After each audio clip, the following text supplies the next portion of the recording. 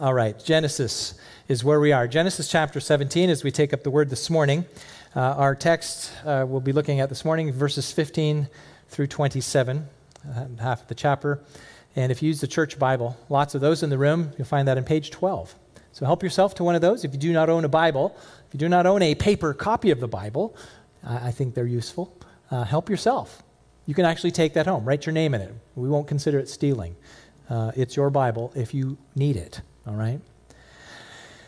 All right, Genesis chapter 17. We're looking at verses 15 through 27. Let's give our attention to God's word as it is being read.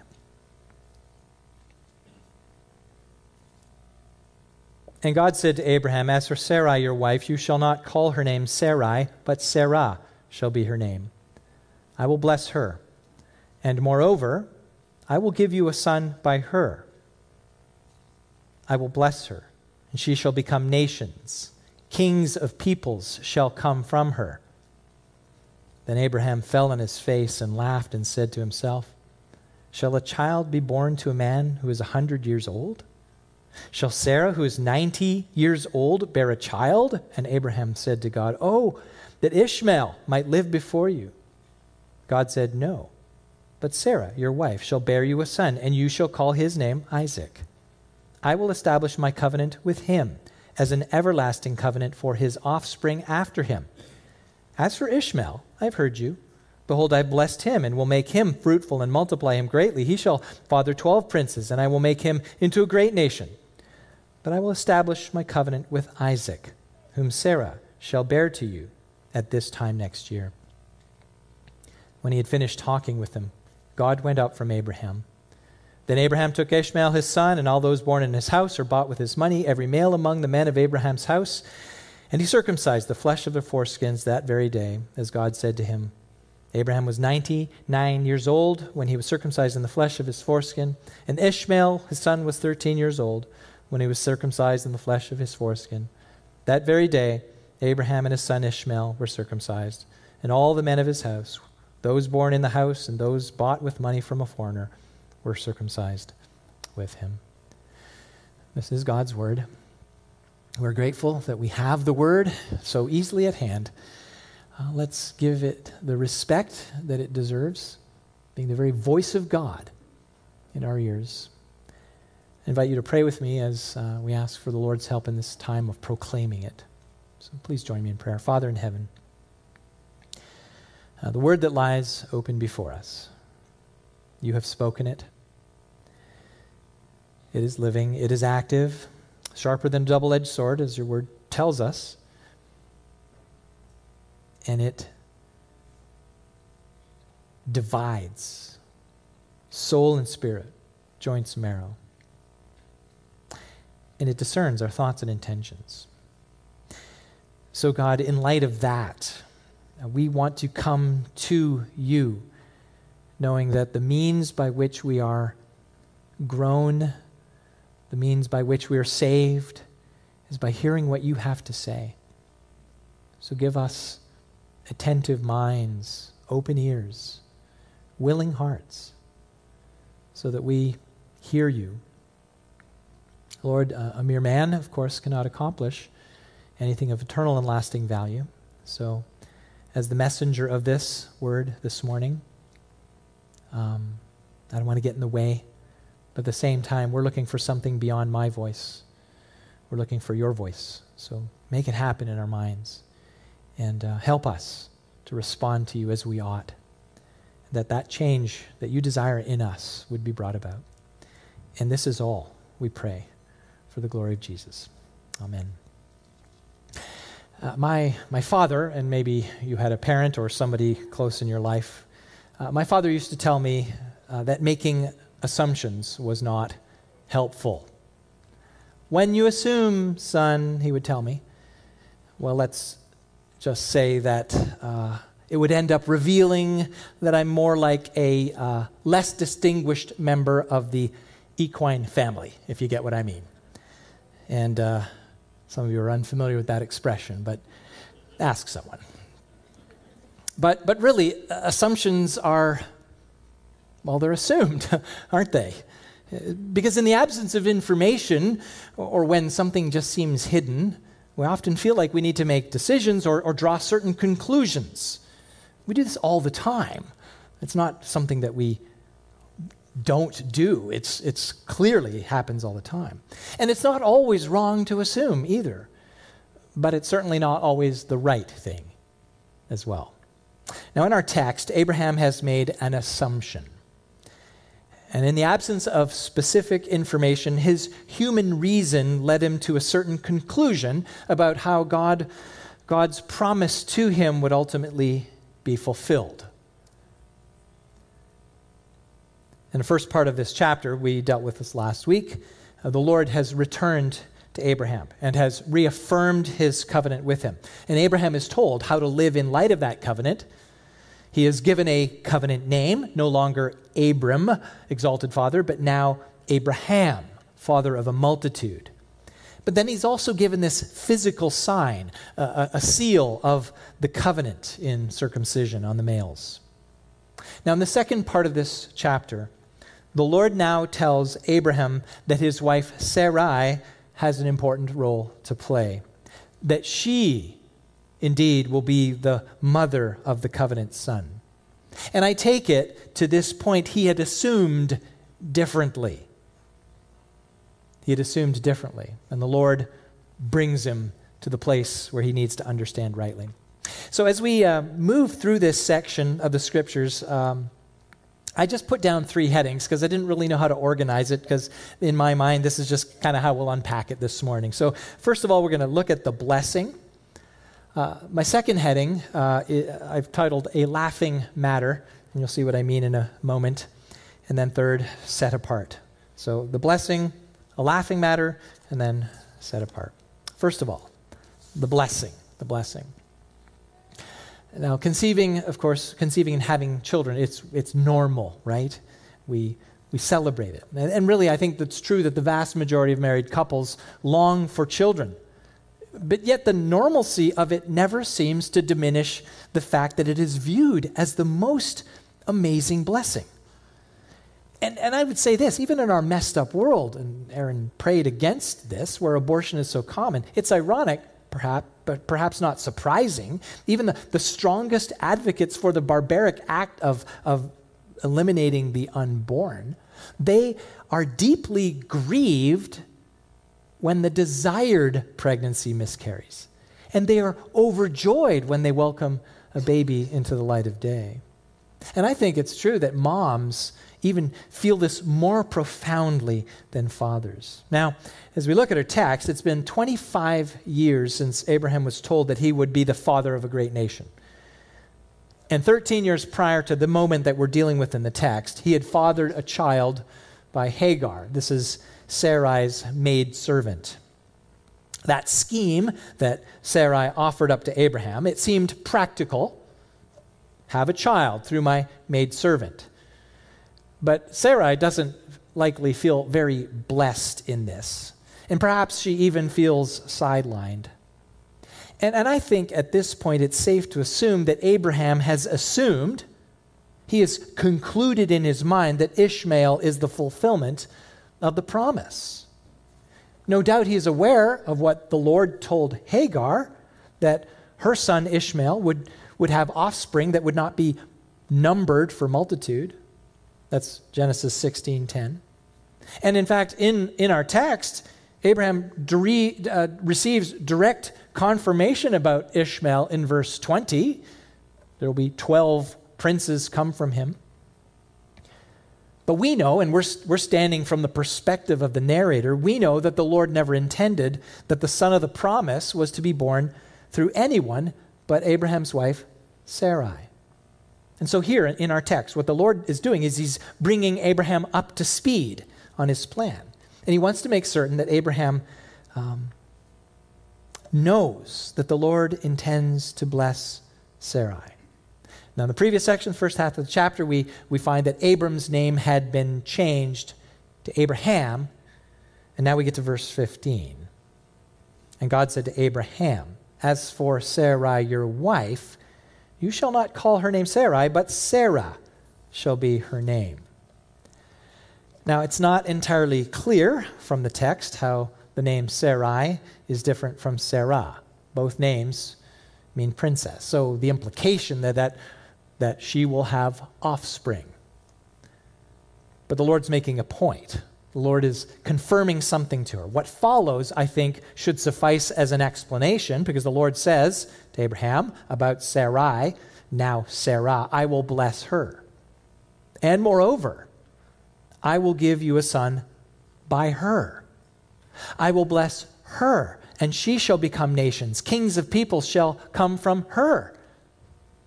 Again, this is a direct, perhaps confrontation to the very assumption that Abraham had made. And the specific blessing to Sarah is that she is now included in Abraham's blessing, not Hagar.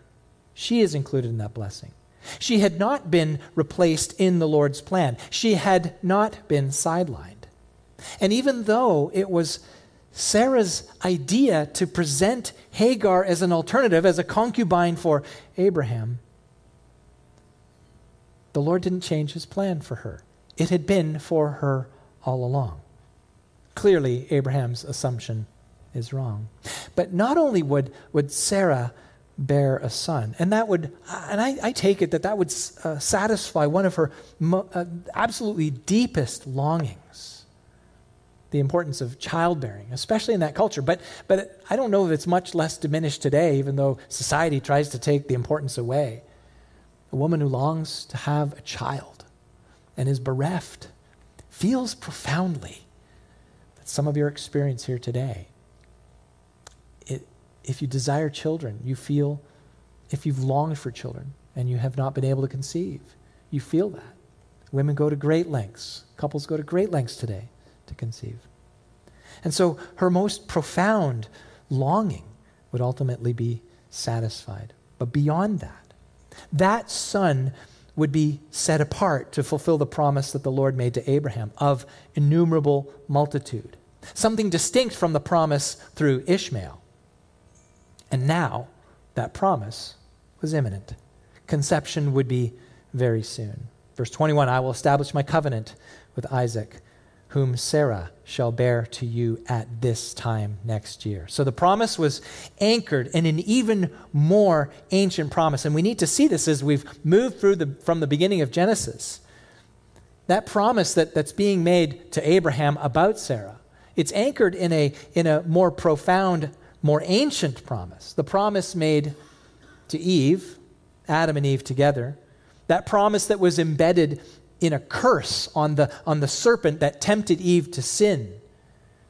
That her offspring, this is Genesis 3:15, that Eve's offspring would someday deal a death blow to the serpent whose offspring had infected the whole of creation. The serpent and his offspring had infected all of creation with a curse. So here now, Sarah is in this line of wives of these antediluvian patriarchs, those that were before the flood, mothers of sons through whom the promise of the Lord would ultimately be fulfilled. By this son, by Sarah's son, she, that is Sarah, shall become nations, kings of peoples. Now, as we follow the story beyond this, through Genesis, we're going to meet other mothers, Rebekah, then Leah, and Rachel, and their sons, and their tribes. And then through the pages of the rest of Scripture, the preeminent son of Jacob, Judah, and his progeny, leading to King David, and finally to the covenant son par excellence, the final and supreme fulfillment of the promise in the divine Son of God who took on human flesh. Now, we know this, reading the Scripture.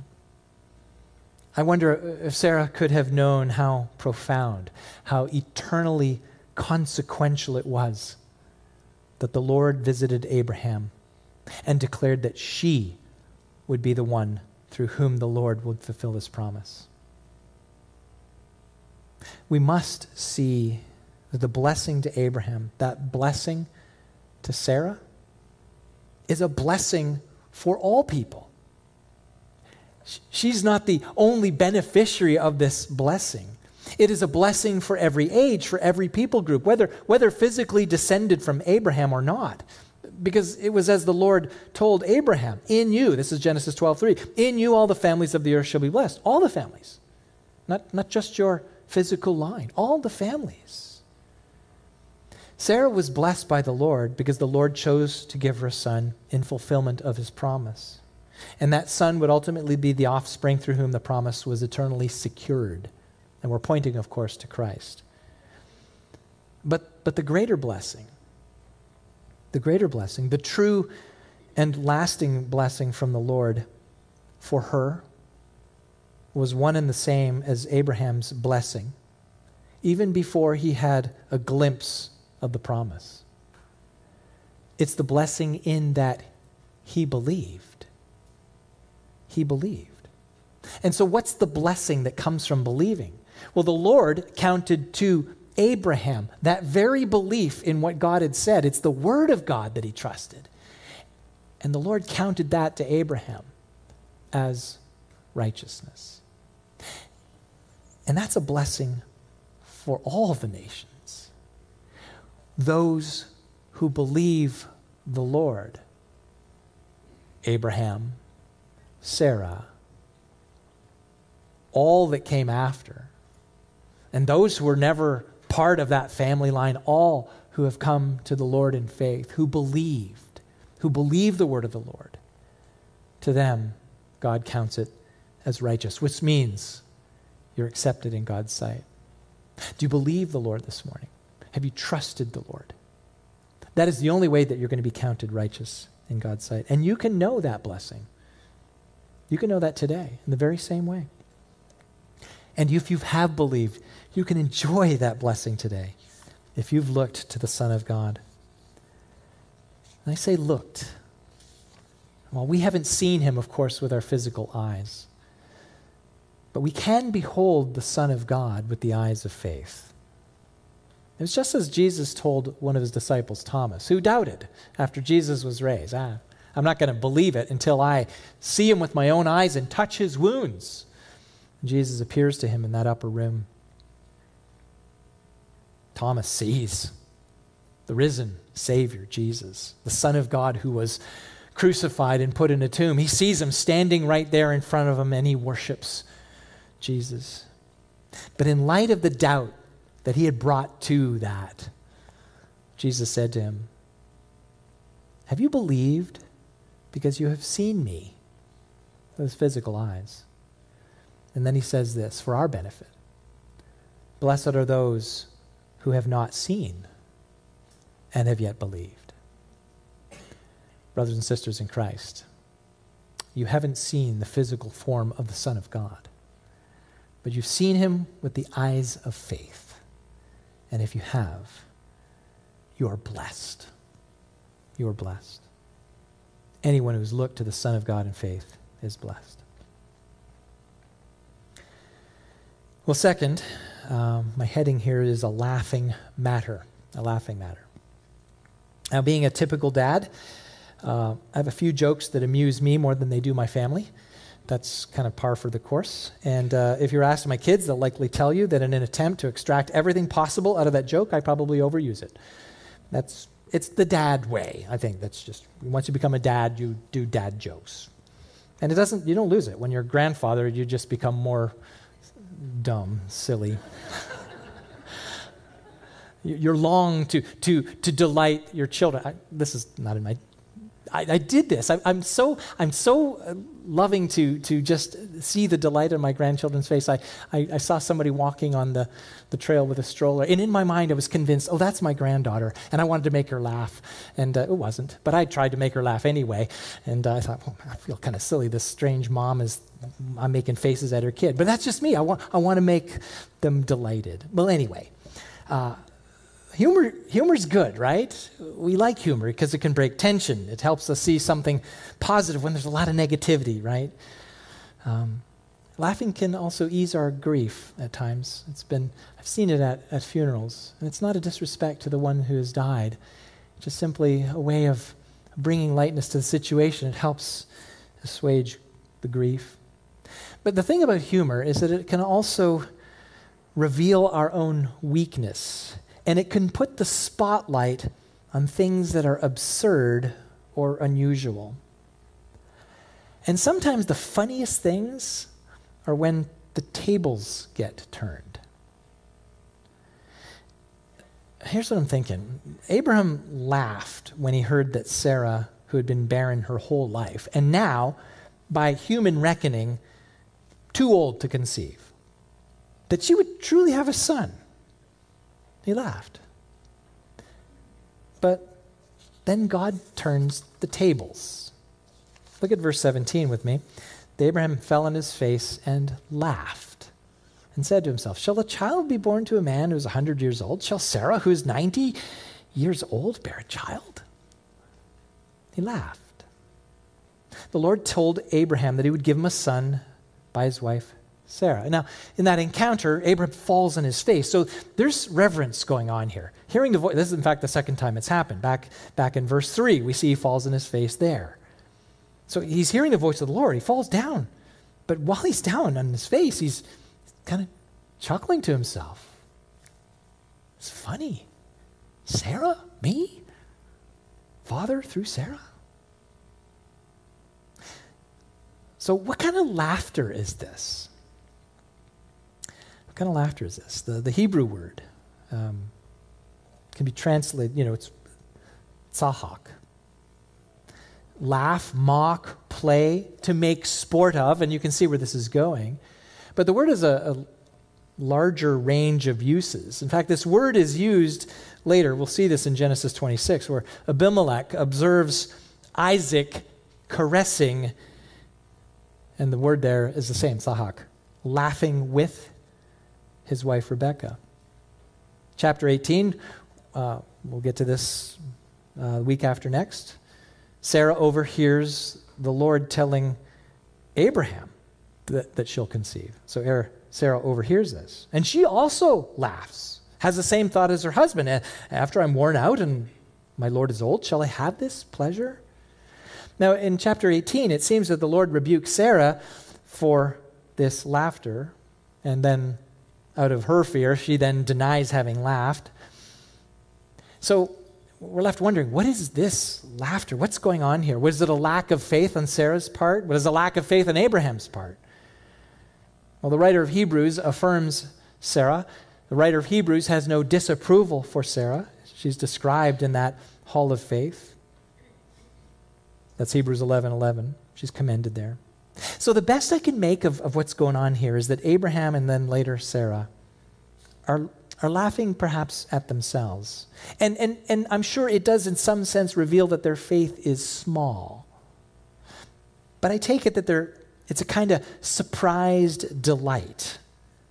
A surprised delight that the Lord would bring such a thing about. God would do this. Would you look at that? Isn't that interesting? That kind of, really? It's not a doubt that the Lord could do it, but a surprise that because it seems so unusual and humanly impossible. The thought of his wife, barren all her life, and now this menopausal woman conceiving. Bemusement, I guess, delighted surprise. It's, maybe you'll have to pardon me, like the Huskers winning the national championship. Really? For me, the Toronto Maple Leafs winning the Stanley Cup. I might chuckle and go, really? That's going to happen? Not since 1967. Yeah, I'm keeping track. So, bemusement, I guess that's what I say. But anyway, what happens next could be a little confusing. Verse 18, Abraham said to God, "Oh, that Ishmael might live before you." And God said, "No, but Sarah, your wife, shall bear you a son, and you shall call his name Isaac. I will establish my covenant with him as an everlasting covenant for his offspring after him." Now, it looks here like Abraham is now negotiating with the Lord that Ishmael be the son of the promise, because Abraham presumes that's, Lord, Sarah's barren. I mean, it's not sad, but it's like, this is rather interesting. But hey, here's Ishmael, and I kind of thought he was the guy. He's now 13 years old. And really, to this point, we have no record in the Scripture of the Lord rejecting Ishmael as the covenant son. We don't have that specifically laid out. And indeed, the Lord did promise to bless Ishmael with numerous offspring, so it would seem to kind of fit. Lord, you said he would have many offspring. And maybe it's his fatherly love.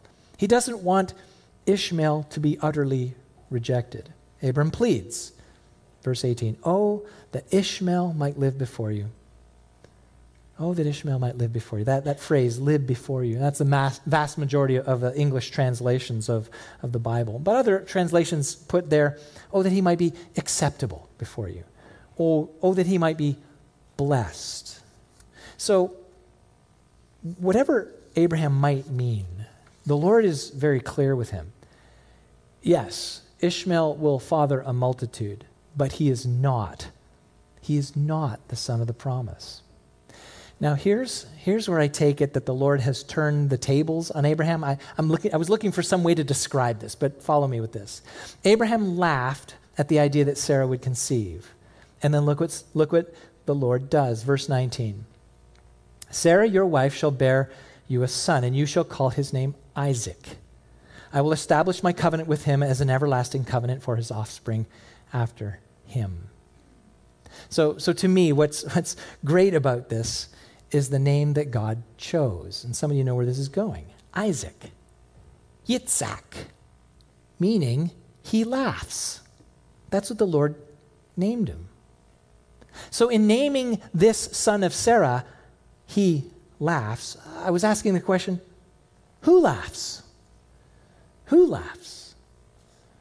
Abraham? Yes. Sarah? Yes. And then the next chapter, not the next chapter, well, Sarah laughs in the next chapter, but then in chapter 21, there also, as Sarah said, others laugh with her or at her. Genesis 21:6, and Sarah said, "God has made laughter for me. Everyone who hears will laugh over me." Well, I want you to consider this as we think about this. Maybe it's that Isaac represents that God laughs. Not bemusement. Lord's never surprised, so it's not that. But rather his way of pointing out the absurdity of not trusting him, of not ultimately resting in his promises, of thinking that God, so on Abraham's part and Sarah's part, of thinking somehow that God needs the schemes of man to accomplish his purpose. What scheme? Again, Abraham taking the concubine Hagar to acquire the offspring that the Lord promised. The Lord made the promises, and well, my wife, she's barren. Okay, what can I do about that? I need to help you, Lord. Let me get this concubine and I'll have a child by her.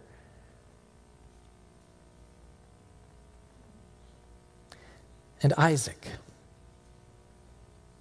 he laughs, his name, comes along, and it's God proving that he does not accomplish his purposes according to human wisdom. God's laughing. Now think about this. Where else is that true? Isn't it the gospel of Jesus? Now, we look through Scripture. Certainly Jesus checked all the prophetic boxes, right? From the tribe of Judah, Genesis 49:10, check. Born in Bethlehem, Micah 5:2, check. Called out of Egypt, Matthew 2:15, Hosea 11:1, check. A prophet like Moses, Deuteronomy 18:18, check. A priest in the order of Melchizedek, it's Genesis 14:18, Psalm 110:4, check. I know I'm buzzing through these just to know that where I'm getting these from is Scripture. If you want them later, I'll give them to you. He's the suffering servant, Isaiah 53, check. Yet, with all of that, Jesus came to his own people, and his own people did not receive him. John 1:11, right? And why? Why did they not receive him? Probably because he bypassed the religious leaders of his day. He didn't seek the approval of the self-appointed religious gatekeepers, the self-righteous elite, so he was rejected. But that rejection was exactly what needed to happen. So those religious leaders, the Pharisees, the Sadducees, the priests, those colluding with the Roman authorities, they thought that they were dealing with the Jesus problem. They have him falsely accused, crucified in public shame. They could be done with him. And here's where I see the humor, maybe God mocking the schemes of man. They didn't know that they were tools of the very serpent himself. So like a venomous snake, like the serpent, like their father the devil, these religious leaders, they struck the heel of the Son of God with a fatal blow. Yes, he was put in the tomb. But unlike the serpent, and unlike every other created being, the Lord of life is unkillable. Yes, he was murdered, buried in a tomb. But ultimately, he was unkillable, right? And the only reason that Jesus went to the grave is that he gave himself to it. He said, I lay my life down. I take it up again. No one takes my life from me. The one who is the way and the truth and the life could not be held down. Now, it all looks so foolish to the religious elite. And I dare say when we think about this in our culture today, it looks foolish to many of our contemporaries, doesn't it? The Son of God, humbled himself by becoming obedient to death on a cross, Philippians 2:18. Jesus became a curse for us by hanging on a tree, Galatians 3:13. The Son of Man became sin for us, 2 Corinthians 5:21. You think you can save yourself? Ha! God laughs. No. Humble yourself before the one who humbled himself. Become a fool in the eyes of the world wise and trust the one who is shamed and cursed for you. That's how the Apostle Paul wrote. I love how he says it in 1 Corinthians 1. God chose what is foolish in the world to shame the wise. God chose what is weak in the world to shame the strong. God chose what is low and despised in the world, even things that are not, to bring to nothing things that are. And to what end? What purpose? So that no human being might boast in the presence of God. Abraham could not boast before the Lord. Look, I got an heir. No, Abraham, that's not the way it works. Lord says, you were amused by the thought that Sarah would conceive at 90? Who's laughing now, Abraham? Huh? There's just no boasting before the Lord. God takes what seems impossible to the wise and turns it on its head. And so we think about this. How could a Messiah who dies lead anyone, save anyone? It all seemed so foolish. And really, I can't help but think that the serpent, the devil, actually thought he was going to win one over on God when Jesus was crucified. I can't help that he thought it. He certainly convinced a lot of religious people. I can't know, of course, what the devil may have known before Jesus was crucified, but when Jesus walked out of that tomb, leaving it empty, certainly the devil knew he was done for. And as I was thinking about this, my mind was drawn to a singer-songwriter of several years back. His name is Keith Green. I love this song, but I love his take on this. Listen to this. It's so table-turning. Swallowed into earth's dark womb, and death has triumphed. That's what they say. But tried to hold him in the tomb, the Son of Life rose on the third day. Just look, the gates of hell, they're falling, crumbling from the inside out. He's bursting through the walls with laughter. Ha! He writes. Listen to the angels shout. It is finished. He has done it. Life conquered death. Jesus Christ has won it. His plan of battle, you know it. He fooled them all.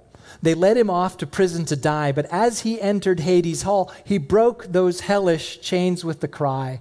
Just listen to those demons screaming. See him bruise the serpent's head. The prisoners of hell he's redeeming. Oh, all the power of death is dead. It looked like evil would triumph over life, but God laughs at death. He mocks its so-called power. He has trampled it underfoot. And brothers and sisters in Christ, that is your victory in Jesus. So let's live that way. Paul says this in Romans 16, telling them that the victory is already theirs, but we have to live in this victory. So he says, I want you to be wise as to what is good and innocent as to what is evil. The God of peace will soon crush Satan under your feet. Well, finally, my last heading is set apart. Set apart. And I think it was Bob and Susan on Sesame Street who sang, one of these things is not like the others, one of these things is not like the others, one of these things just doesn't belong. Can you tell which thing is not like the others by the time I finish my song? And I think it was a fun and effective way to teach children to discern and distinguish between shapes and colors. I don't know in other ways it was used. And distinguishing and setting apart and distinguishing between things, that's a necessary life skill. The Lord wanted Abraham to be distinguished from other people. He wanted the people from him, the nation, the offspring that came from him, to be distinguished in the world. The Lord says, I want them to be different than others. So, to this point, God has spoken. Abraham has all the information he needs from the Lord. He's got all of that. That promise to him had been reaffirmed. He's been given more detail. It's Sarah, and next year the child will be born, and by the way, here's his name. Verse 22, when he'd finished talking with him, God went up from Abraham. So what now? What happens now? Abraham takes this physical mark that will set him apart, circumcision. That's verses 23 through 27. It just wraps up this section. He circumcises himself, his son, every other male in his household. He takes the sign of the covenant that now it's much clearer to him since the Lord visited him. He simply obeyed. Now Abraham and his family are marked. They are marked as set apart to the Lord. And the application we take from this is genuine faith in the promises of God means a genuine change of life. See, that physical sign didn't change Abraham. We dealt with that last week. That was an external indication of an internal change of heart. It was faith. That faith then issued forth in submission to the Lord and obedience to his word.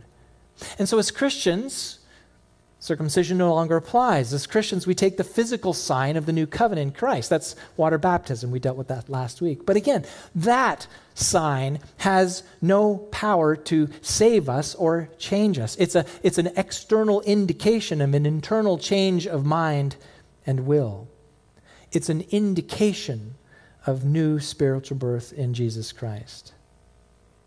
And what is the ongoing effect of having heard and then believed in the promise of God in Jesus Christ? And for this, I'm drawn to Romans chapter 12, verses 1 and 2.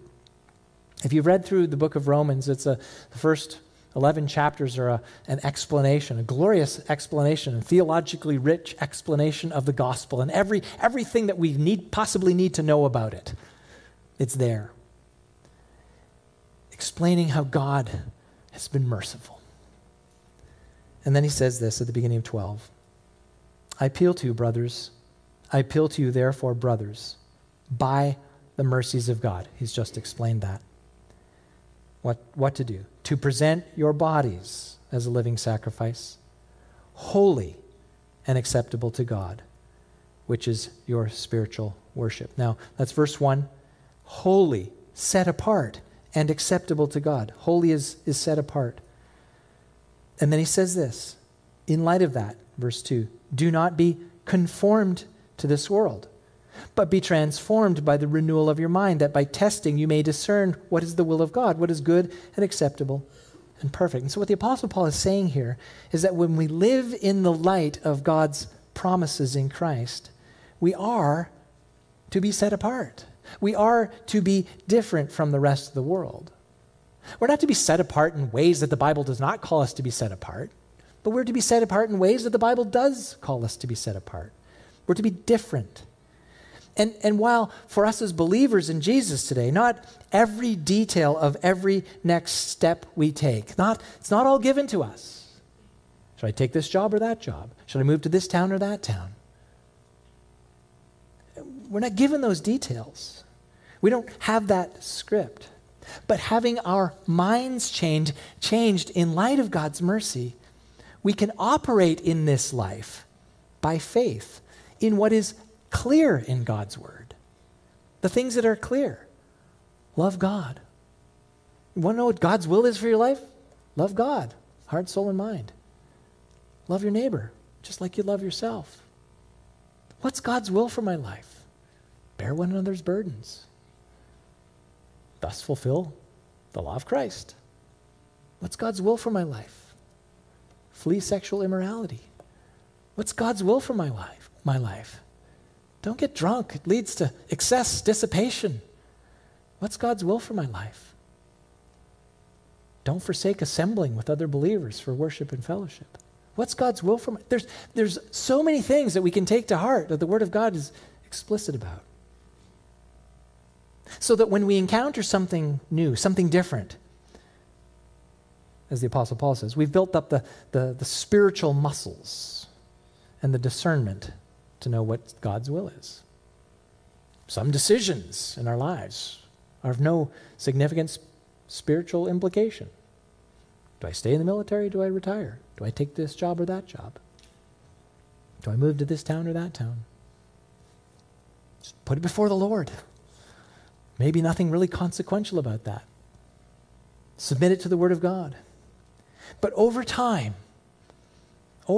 you test and approve what the will of the Lord is. This is how we are set apart. We submit our thinking and our decisions to what the book says.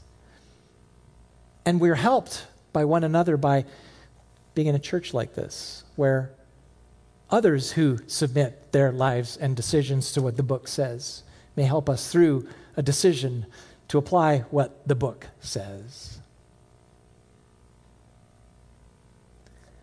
We are set apart people. Well, we don't have the whole picture of what God is doing. The Apostle Paul says we are looking through a mirror darkly, a cloudy glass. And it's true that there are a great number of things that God does. Isaiah 55 says, "For my thoughts are not your thoughts, neither are your ways my ways, declares the Lord. For as the heavens are higher than the earth, so are my ways higher than your ways, and my thoughts than your thoughts." So we have to live in a way that's constantly submitted. God, I don't know what you're doing here. You've allowed this suffering. You've allowed this tragedy. People died from a hurricane. A virus has spread around the world. I don't know what you're doing, God. But we don't take our eye off what the Word says. We don't take our eye off Jesus. We're set apart people. But we can and must live by what He said, what's clear in the book. And we can know that we have been blessed in the heavenly places in Christ Jesus. Ephesians 1. We know that sin and death do not get the last laugh because Christ has conquered both. And in light of what's been revealed to us, we are to live our lives as set-apart people as we wait for the glorious appearing of our Lord and Savior Jesus Christ. That's my exhortation from the Word of God for you today. Let's pray. Father, we are grateful that you speak to us, and I pray that you will accomplish through your word your will for us. Make us more like Jesus. Keep our hope in Him. Cause us to live our lives in this world as set-apart people as we wait for His glorious appearing. We want the glory of Jesus in all things. So we ask all of this in His name. Amen.